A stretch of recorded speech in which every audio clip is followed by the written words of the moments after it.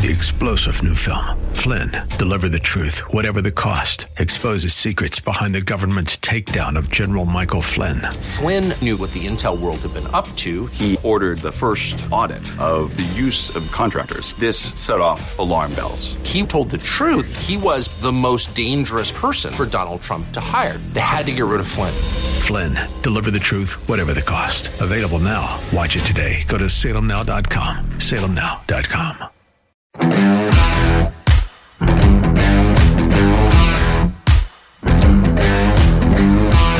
How's your whiteness? I guess you'd have to be white to be able to answer that question, but you hear a lot about whiteness these days. You seem to hear more about that than you hear about blackness or Asianness or Native Americanness or gayness.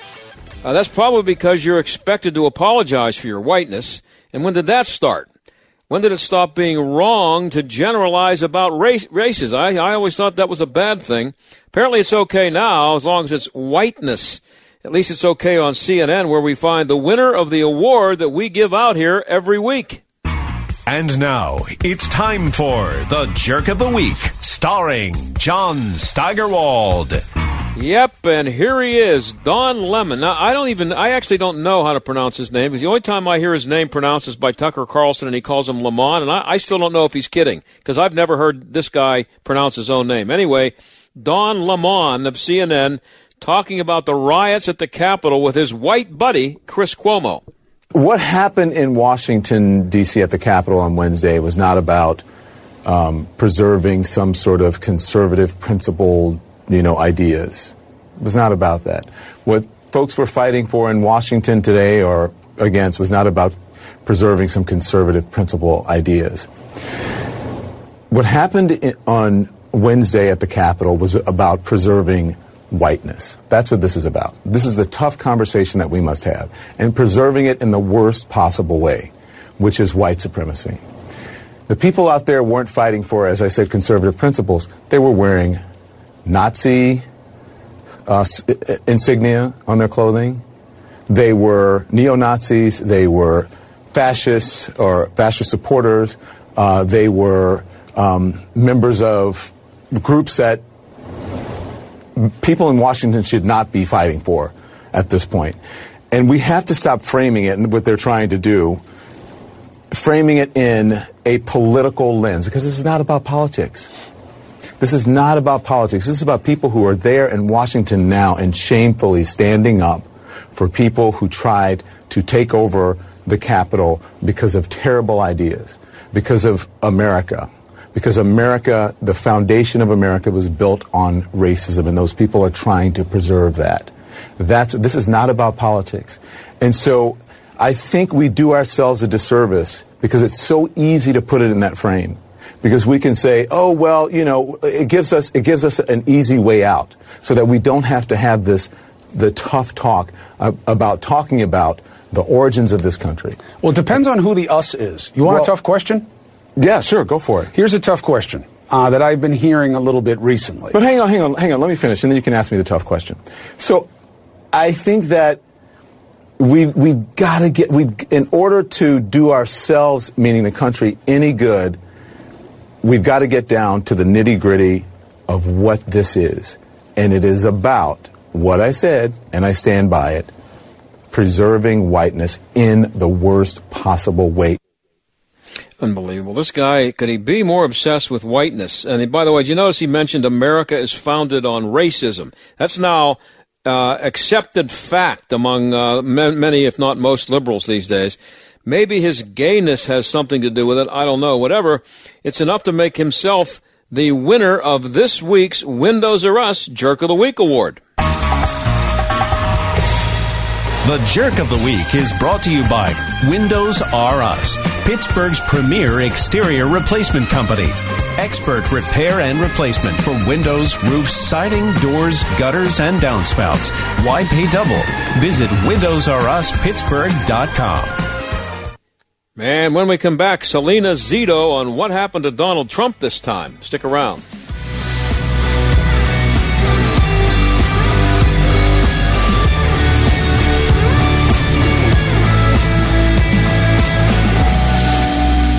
By now, you've heard me talk about MyPillow and how it's literally changed my life. They won't go flat. You can wash and dry them as many times as you want. They maintain their shape, made in the USA. For a limited time, Mike is offering his premium MyPillows for his lowest price ever. You can get a standard queen premium MyPillow for $29.98, originally $69.98. That's a $40 savings. Kings are only $5 more. Not only are you getting the lowest price ever, $29.98 for a standard queen premium, but Mike is extending his 60-day money-back guarantee to March 1st, 2021. Go to MyPillow.com and click on the radio listener square and use promo code STAG. There you'll find not only this amazing offer, but also deep discounts on all MyPillow products, including the Giza Dream bed sheets, the MyPillow mattress topper, and MyPillow towel sets. Or call 800-716-8087 and use promo code STAG.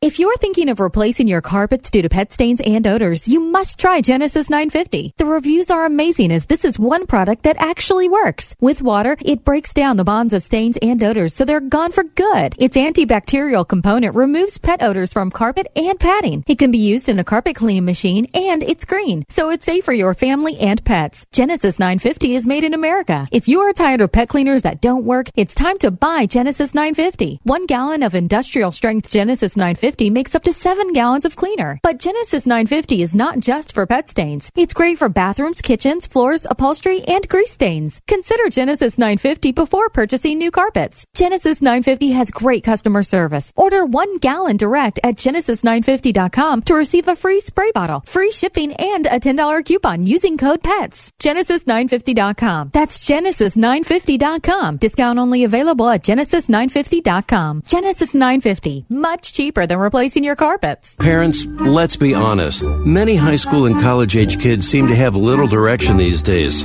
That might be true for your son or daughter. They spend a lot of time gaming, hanging with friends, but nothing seems to lead them on a path to adulthood. You may want them to go to a 4-year university, but their grades just don't warrant it. Their lack of passion and direction makes you wonder if a 4-year university would even be a wise investment.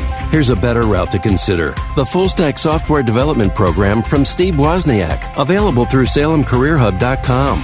They'll learn real-life work skills that are marketable and in high demand right now. And at SalemCareerHub.com, you can sign up for these courses at 50% off their regular price. Talk it over with your kids and get them out of the basement. They're probably as anxious as you are to move forward and just need a little push. The place to start? SalemCareerHub.com. You can also call 866-711-6275.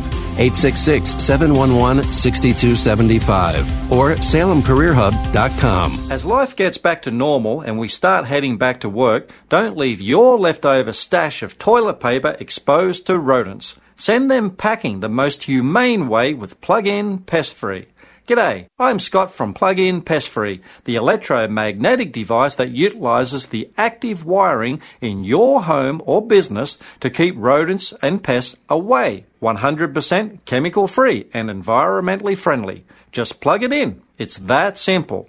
My strongest performer, the Pro unit, is good for most homes and small businesses up to 4,000 square feet. Now that's fair income. Is your home or business protected? If not, order yours today at gopestfree.com. Use promo code SAVE20 for 20% off. That's gopestfree.com, promo code SAVE20. Gopestfree.com, promo code SAVE20.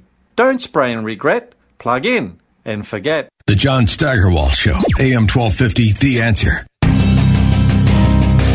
Donald Trump still president, but a week from today, unless one of those crazy end-of-the-world scenarios out there on the internet comes true, a week from today we'll be in day 3 of the Joe Biden administration. A little over 4 years ago, Selena Zito was one of the very few people who predicted a Trump win. She wrote about it in her book, Revolt, Inside the Populist Coalition Reshaping American Politics. She's also a columnist at the Washington Examiner, New York Post, and I don't know, I probably can't count all the places where she is, but she joins us now. Selena, thanks for being here. I hate to leave some places out, but, you know, I don't have all day here. Wall Street Journal, that's the only other place, but thank you so much for having me on. Do you think Joe Biden won? That has to be my first question. Look, I know there were a lot of, publications ahead of the election. A lot of things that were not or should have been or couldn't have been addressed before the vote.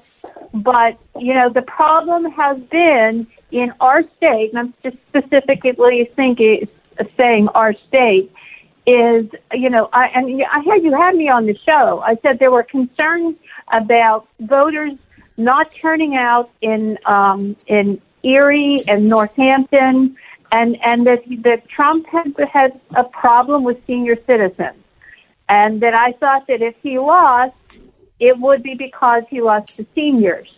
All of that sort of thing that I saw in my reporting bared out. Now, maybe he didn't lose by as much, but, I do believe he lost the election in our state. Now, why would he have lost senior citizens? I know the Democrats had their usual every 4 years he's going to take Social Security away. I mean, that's every 4 years. That was part of it. But also the big part was his comportment. Okay. In particular, not just in that first debate on September 29th, but also after he received COVID, after he got COVID. Now, interestingly enough, John, seeing young conservatives under the age of 45, thought they were, the way he thought that he was vigorous and robust after COVID, and they thought that was a good thing.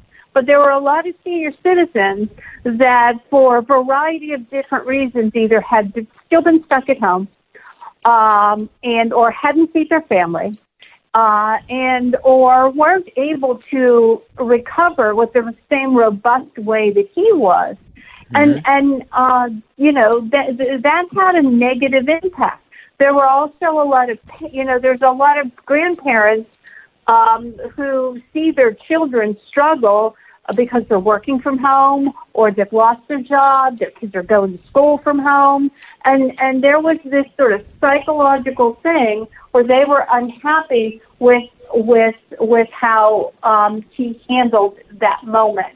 You combine that with his behavior at that first debate, not the second one, but the first one, and there was support that was lost in that sort of week right there, and I didn't just see that with people I interviewed. I also saw that in internal polling. Like, that was his worst week, where he dropped down really far. He dropped sometimes at 11 points down. And, while he did come back, I don't know, obviously he didn't come back enough to win those voters over. This is my problem with early voting, because sometimes people make a snap decision because they're mad or they're angry or whatever, and I know a lot of people decided at that, in that space of time, and then, may have started to regret it afterwards, but they mailed in their ballot or they did, early voting, whatever it may be. And I think that's what contributed to him losing. Look, he lost narrowly. And if you were to look at the polls on October 1st or October 2nd or October 3rd, he really was down a lot. And I'm not talking about public polls. I'm talking about internal polls. And even, interviewing people, I saw that. People were really, unhappy with that, that little time period right there. Yeah, so you know what I don't get, though, Selena, is that, yes. And I don't disagree. I mean, you're the expert here. But what I don't get is that you had this populist movement that you wrote about in your book, and these people just that voted for him loved the fact that he was not a politician and that he, that he was a maverick, and it was a choice between him and Joe Biden. It'd be different if he was running against John F. Kennedy, but I mean, he was running against Joe Biden, and these people chose Joe Biden, or did they choose to stay home? Okay, so this populist coalition did stay together.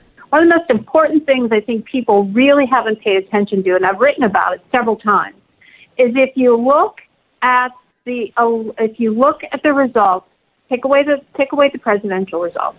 If you look at the results, let's just talk our state treasurer, auditor general, the state legislative body, these and Senate and House.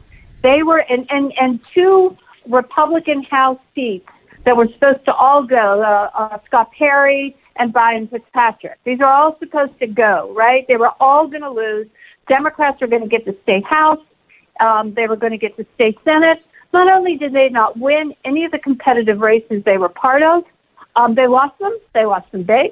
And they didn't gain one new state House and state Senate seat. The Republican populist conservative coalition became younger, it became more diverse, and it became bigger. And a lot, I interviewed so many people who sat on their hands with Trump, but went out and voted for people like Devlin Robinson, who beat Pam Iovino, or Rob McCurry, who beat Emily, I'm going to forget her name, Skovic. And so that sense of still being part of this conservative populist coalition was still there. And also, you have to also remember that Trump gained more voters. Trump gained more seats. I mean, he gained more raw voters. He had more voters that voted for him than they did for him in 2016. That stunned people. People had a level of expectation that he was not going to get as many voters as 2016. I know it upset a lot of Democratic strategists who just could not imagine one more voter supporting him. So it's just that, a lot of it just comes down to comportment. And for a lot of people, he was too much for them. Yeah. Now, everything you just said there makes perfect sense, but it sounds like an argument that I heard so many times after the election that for people who said there's no way that he lost Pennsylvania. I know. I figured you were going to say that. But I understand thinking that. But having talked to people that did just what I said, just getting out there and listening to people and saying, hey, what did you do? Say, what happened here? And for the most part, most Trump voters stuck together. But there was enough. I mean, when you think about it, it's not that many people that he lost by in our state. But, I could see, I saw it in Erie. I saw it in particular among senior citizens. They just didn't want to do it. And I wrote about it several times saying this could be the problem. They needed to do a better effort, with the exception of just his personality, but giving these voters other reasons to come out. That was the thing that was missing from this campaign. You need to have, it can't just be on someone's personality. You have to remind them. You have to remind them, look what happened with judges. Look what happened with the Abraham Accord. Something that should have been we should still be talking about that. It was so historic and so important. And yet nobody talked about it at all. And they didn't talk enough about those things. You have to remind voters of why this is better for you. Yeah, and I think if you look back on it, most of the time was spent. He's very willing to talk about his own accomplishments, but as you said, he didn't get specific about things like that, and it was more about look at Joe Biden. You don't want this guy as president. He doesn't know what day it is. So psychologically, you have to remind voters why it was important to vote for you. It can't just be about different personalities. It can't be that just the other guy is bad. You have to give them concrete reasons. In particular, if maybe they didn't vote for you the first time, because all the people that voted for him the first time showed up. I mean, they were there. Yeah. But Joe Biden, for all of his weaknesses, he was also not Hillary Clinton, and I don't think that Trump quite understood that. I always had this sort of sense that while he ran a very effective and good campaign against Hillary Clinton, there was a part of him that respected why she was where she was. So he never sort of took her for granted. And I always got the sense that Trump didn't believe that Biden belonged even on the stage with him. And so I think he dismissed him just enough that he and their campaign didn't take the possibility that voters would support him. We're talking to Selena Zito. She's a co-author of the book Revolt: Inside the Populist Coalition, Reshaping American Politics. Selena, can anybody but Trump lead the populist movement in 2024? Is it Absolutely. Is it dead? Here's the thing. That's why the book was so important. This populist coalition, this conservative populist coalition, was never about him. It was always about people's lives, their families, their communities, and where they and how sort of the cultural curators in the world were treating them. What do I mean by that? Like corporations or big tech or even the NFL. This was a rejection of how they have been sort of viewed or treated or squeezed by all these entities as well as the left. And so this coalition existed before he came down that escalator. And as I pointed out, it's not only gotten bigger, it's gotten younger, it's gotten more diverse, and it placed more Republicans in office this year than it has in several years. I have about a minute and a half left. What does that say for the Democrats? Are they aware of that? They think this is all about Joe Biden, but they have to be worried then if what you're saying is true. Absolutely. The complaint always was, or the rub on Trump always was, is that he was a black swan, right? This would never happen again. I would argue that this coalition totally stays together. The black swan, to me, is Joe Biden. He is not reflective of what his coalition stands for, and he's just sort of a fluke and or a placeholder, and not really what the Democratic coalition is about. I have less than a minute left, and I'm up against a hard break. So, will Joe Biden still be president 2 years from now? I'm asking everybody that question. I have no idea. Come on, I want. If I were to tell you had to bet $50 one way or the other, where would you put your money? I've never placed a bet in my life. You're not gonna make me take that bet. But I will tell you this: I don't think we know what our political landscape's going to look like in 6 months, let alone 2 years from now. We're just the beginning of this. We're nowhere near the end. Hey, Selena, I really appreciate you coming on, as always. Great stuff. And just for the record, I'm saying that Valentine's Day might be a good time. The over-under is Valentine's Day, and I'm leaning toward the under. But thanks for being on. Thank you. Thanks. Bye-bye. We'll be right back. With SRN News, I'm John Scott. Governors in some states have called out the National Guard, declared states of emergency, and closed their Capitol buildings over concerns about potentially violent demonstrations. Though details remain murky, demonstrations are expected at state capitals beginning on Sunday and leading up to President-elect Joe Biden's inauguration on Wednesday. President-elect Biden will use the Defense Production Act to expand the production of the COVID-19 vaccine and vaccination supplies as part of a wide-ranging plan to deliver on his pledge to vaccinate 100 million people in his first 100 days.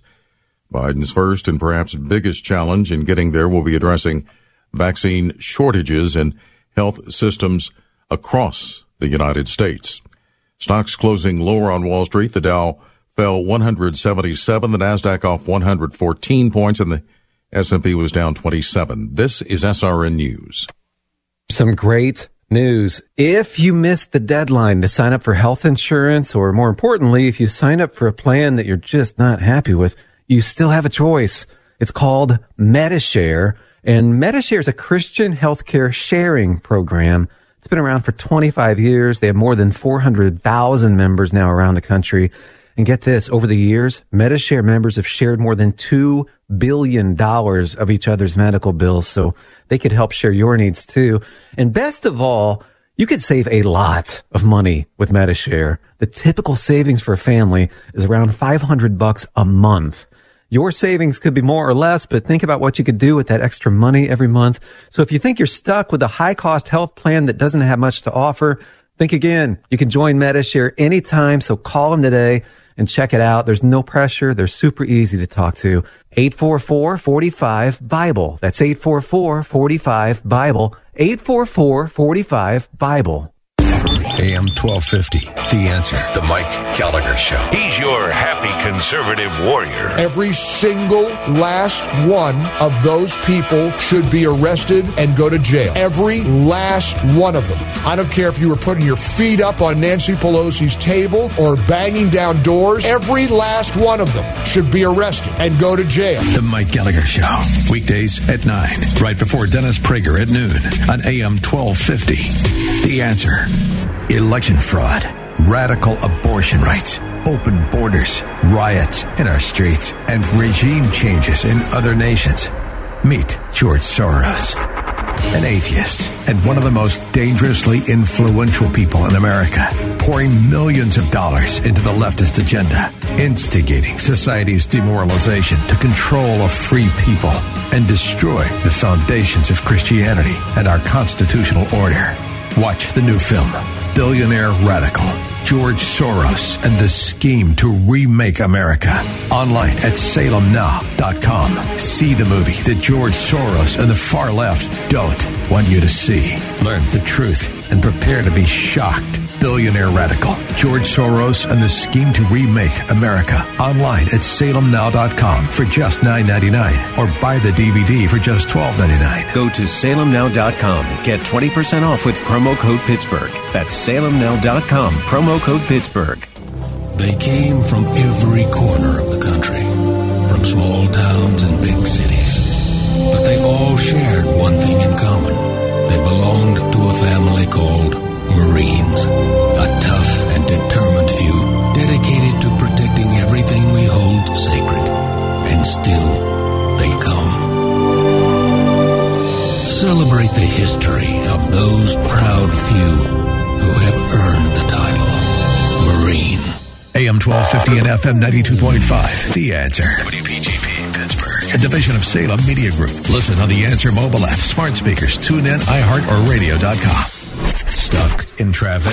We've got the answer. Seeing that busy ride on the Parkway East outbound, just a lot of volume delays. Boulevard of the Allies out to the Squirrel Hill Tunnel altogether, about an extra 10 minutes.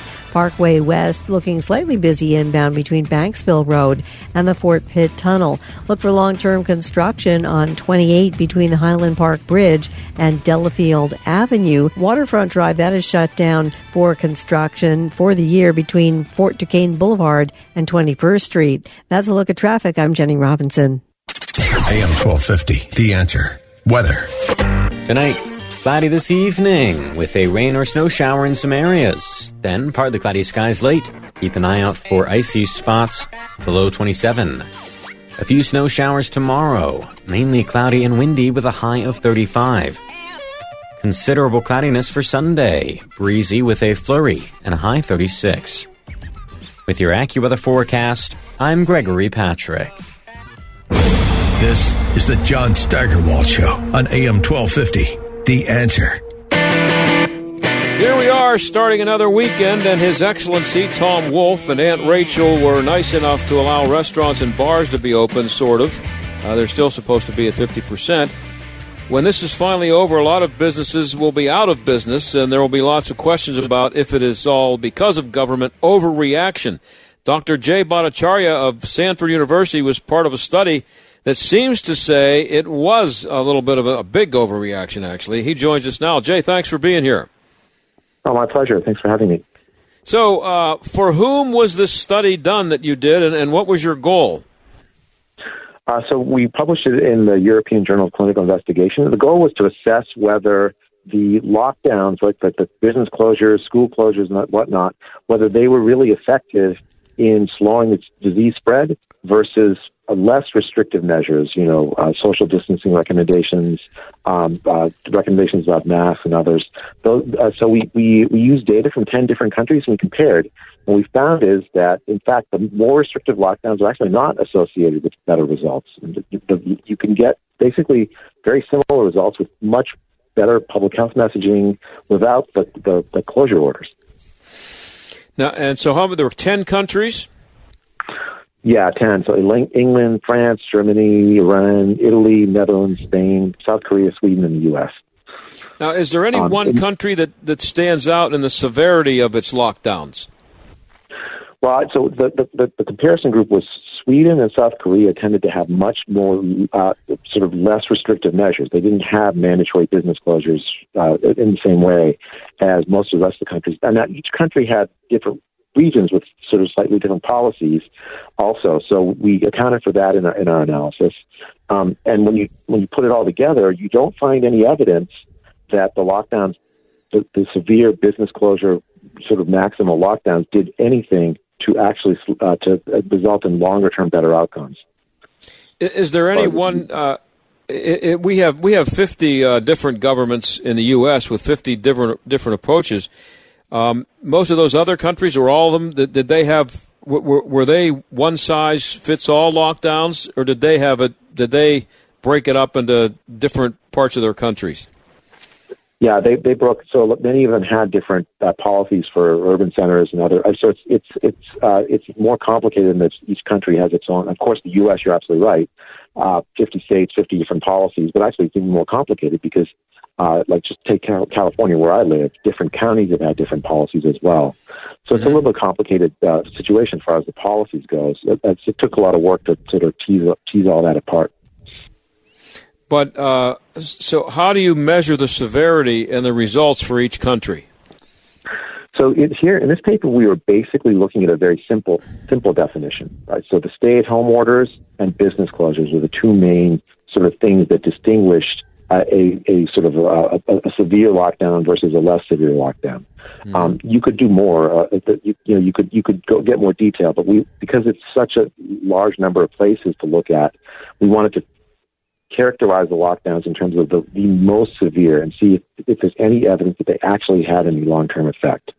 I think this makes sense because if you think about what the worst problems caused by the lockdown, it's really these most severe ones that require you to stay at home altogether, or force you to close your businesses. Those have had enormous negative effects outside of COVID.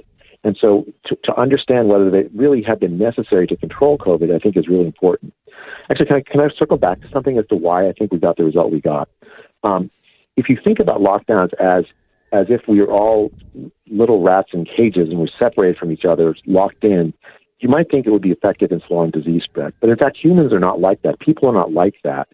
The lockdowns for people who are relatively well off were actually not that bad. You can stay at home, people will deliver groceries to you, people will deliver whatever you want to you, and you can actually isolate. If you're poor, that's not possible.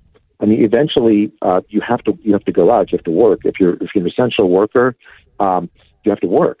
And the lockdowns can't actually separate people for a very long time. The lockdowns essentially are a luxury of the rich.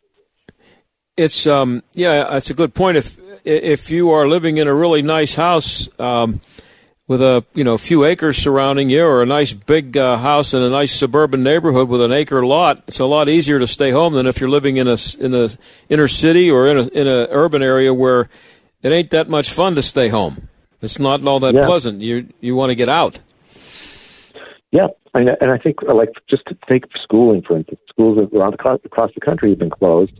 Well, what has that done? Essentially, if you're relatively well off, you can hire tutors, you can create little pods, you can substitute many ways for the lack of in-person schooling. You can send your kids to private school. If you're poor, well, you're kind of stuck. I mean, your kids are going to get a much worse educational outcome. The lockdown in that case really just hurts the poor. Yeah, but how many studies do we have to see that shows that how many studies do we have to see that show that the virus is not spread in schools before they just say, okay, we're going back to normal, just open the schools up? I mean, every day I see a different study that shows that. I mean, this is one of these policies where the U.S. really has been unique. We've closed our schools through much of the epidemic, especially our public schools throughout much of the epidemic. Most of the rest of the countries in the world have made every attempt to keep them open, and actually have kept them open, even in the face of rising cases. That is an absolutely enormous mistake. I think that we're going to be paying the cost for. Our kids are going to be paying the cost for a very long time. We're talking to Dr. Jay Bhattacharya of Stanford. He was part of a study that looked at different countries' lockdowns and how they were how much they worked or didn't work, and the conclusion seems to be that they don't work very much. Is Sweden going to end up being the country that got it right? I think they did some things wrong. I think, for instance, just like New York, they in the early days of the epidemic, and even now, actually, they haven't protected the nursing homes as much as they ought to have.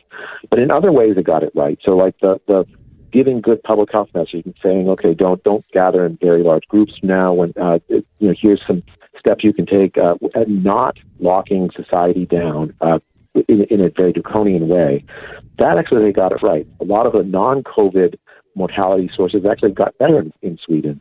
I mean, they've had sort of more COVID net deaths than I think if they've done some things better. But at the same time, they don't have more cancer deaths. They don't have more heart disease deaths. They don't have more the psychological harms associated with lockdowns, because they've just done good public health policy around that, trying to maximize holistically health as opposed to just do infection control.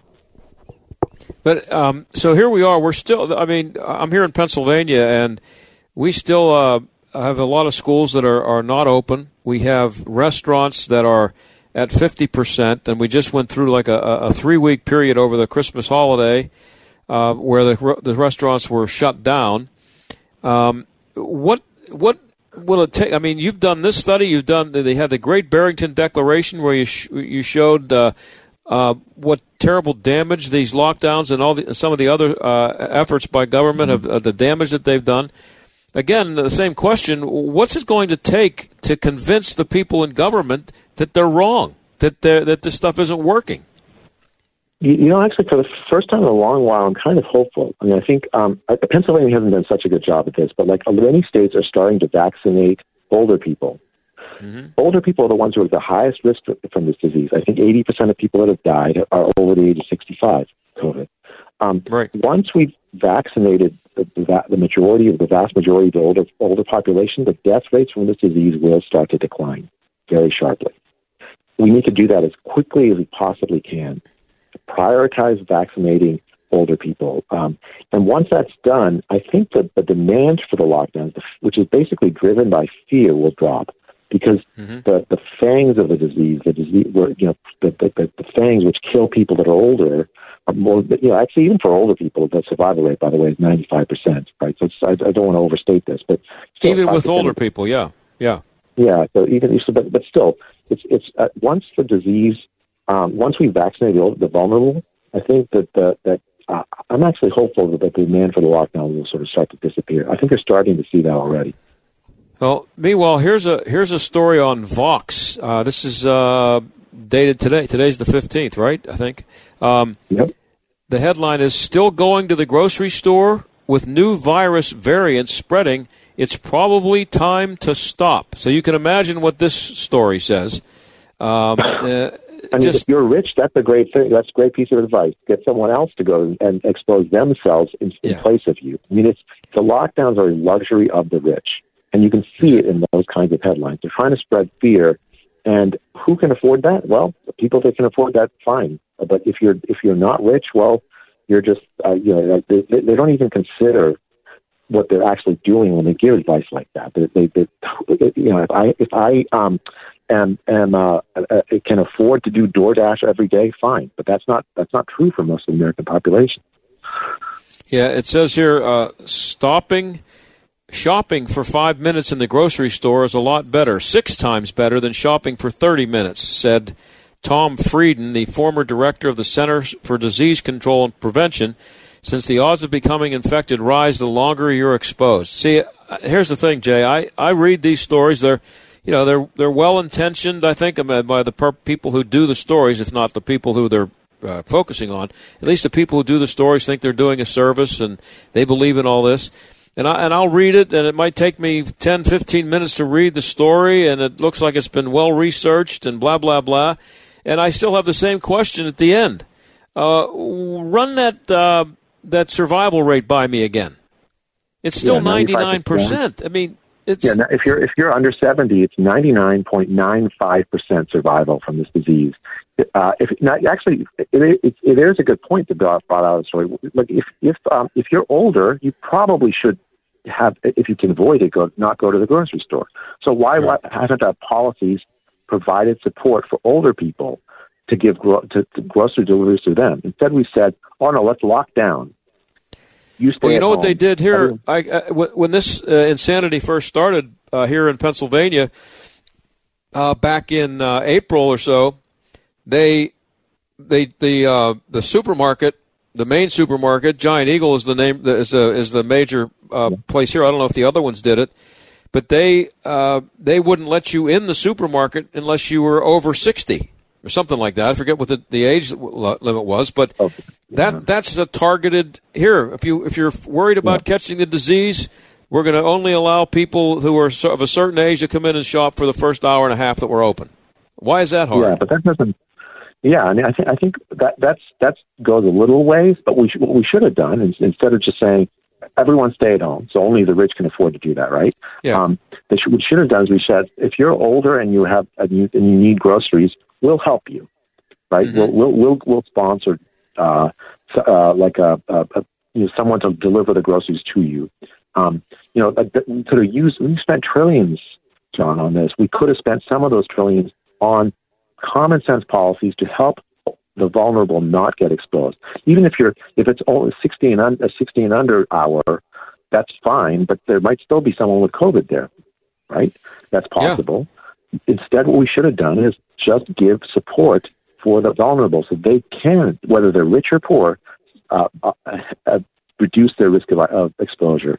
Instead, what we did is we protected the rich, even the non-vulnerable rich, from exposure while exposing the poor. It's crazy. And here's a quote. We're talking to Jay Bhattacharya of Stanford University. He did the study about the effectiveness of lockdowns, and here's a quote from the study. The conclusion, Jay. Quote: "We do not question the role of all public health interventions or of coordinated communications about the epidemic, but we fail to find an additional benefit of stay-at-home orders and business closures." Now, unquote. If my restaurant went out of business, I think I'd be pretty annoyed by that statement. What's been the reaction from the governments that created the lockdowns? So there isn't any. Funny, I started to see some thawing, right? Like I saw Governor Cuomo start to say, look, we need to start opening up a little bit. And I saw Mayor Lightfoot in Chicago say, look, maybe we shouldn't. I think there's starting to be some second thoughts and some. I mean, and you know what? I welcome it. I don't want to. It's not actually productive to point fingers. It was a tough time, but I do think we should, going forward, we absolutely should start opening up while. I think that sentence I completely believe. We still should be providing good public health advice and support for the vulnerable. Rapidly get out the vaccine to the vulnerable, and then as the death rates come down, which they will after we vaccinate the vulnerable, I think we'll see a completely different environment. I'm actually hopeful for the first time in months. Yeah, do you think that the comments from the mayor of Chicago and the governor of New York have anything to do with Joe Biden being inaugurated a week from, or not a week from today, but Wednesday? No, I try not to be cynical. Yeah. Yeah. I don't know. But when this is over, Jay, is the debate going to be about who overreacted the most? And will there be much debate about whether there was a massive overreaction? I don't know how long I don't know how long I'm talking about down the road, but at some point. I think the only debate will be whether the harms from the lockdown were 2 or 3 orders of magnitude worse than COVID. 130 million people at risk of starvation worldwide. I think there's already some 8 million people have starved worldwide as a consequence of the economic harm from the lockdowns. The cancer rates are going to go up. Diabetes, work bad outcomes for diabetes. Vaccinations were stopped in much of the developing world. We're going to see the resurgence of many sort of previously controlled other infectious diseases. We're going to be counting the education lost. Just think about the year of kids 5, 6, 7 years old in the U.S. that won't know how to read. We're going to have a literacy problem again. It is. We're going to be counting these costs for a very long time, I think that's really the only issue. How bad are they? And what will normal look like, Jay, when this is over? And when will we get there? That's the question. I know that's not. I'm just asking you to take a stab at it, I guess. I think normal will look like normal. I don't think that people. Yeah, I do. I think once the vulnerable are protected with the vaccine, the demand for the lockdowns will go away. The fear will start to dissipate. I think starting by April. I think that's probably the latest I would imagine it would take to actually vaccinate all the vulnerable. If we decide to do that, it will start to feel like normal, and by the summer it'll just feel normal. I really that's my best stab at that. I'm an optimistic guy, so I've been wrong about this kind of thing before because I figured people will start to look at the data. But that's what I think the data are showing us, and I really am hopeful for the first time in months that that's the case. Hey, Jay, I always appreciate you having on, and it's great that you're so accessible because you're a well-sought-after guy with all the studies you've been doing on this, and you make way too much sense, I'll just tell you that. But I really appreciate you coming on. Thanks. It's always an honor. Take care. Okay, that's Jay Bhattacharya. He's the doctor of medicine and economics at Stanford. We'll be right back.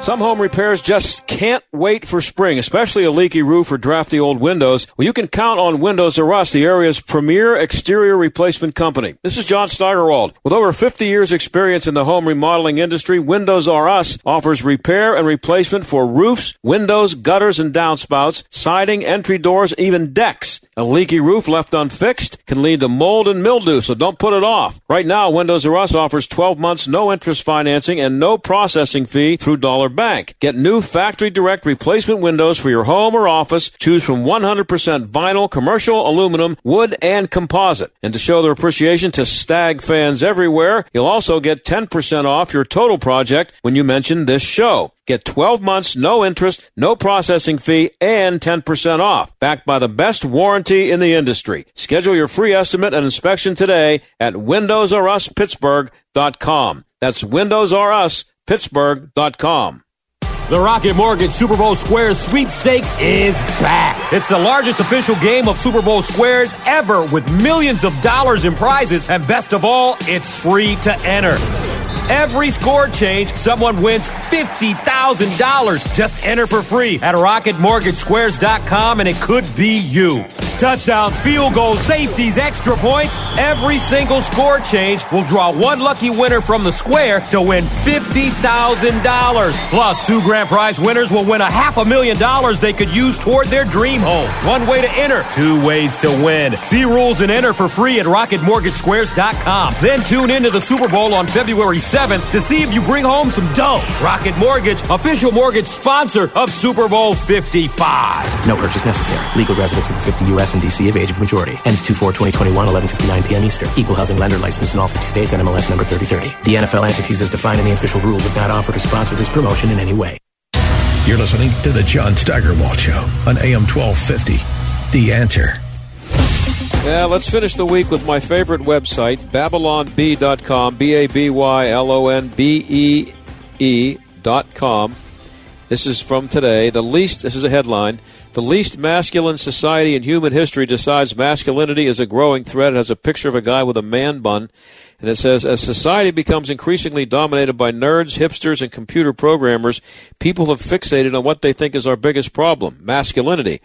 It's just toxic and causes problems, said Alicia McEwen, a vegan activist and no threat whatsoever to spiders or tight jar lids. I was sharing my feelings on masculinity with other men in my drum circle, and we all agreed that if we ever encountered masculinity, we would run far away.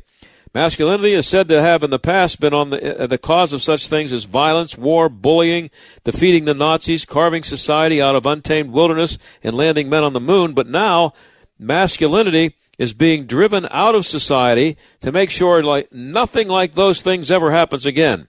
However, there are reports that masculinity still lurks out there, which is a source of anxiety to modern men and causes them to have upset tummies. I am just so worried that somewhere out there someone is still knowingly producing testosterone, said Wyatt Lockhart, a Twitch streamer who had never thrown a punch outside of a video game. I constantly have to find a safe place to calm down just thinking about it.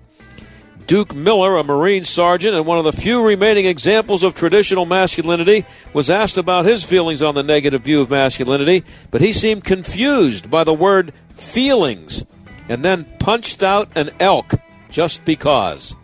I love that thing. BabylonBee.com. Thanks for listening this week. Thanks to Mike and Darren for their help, and I'll talk to you on Monday. Bye.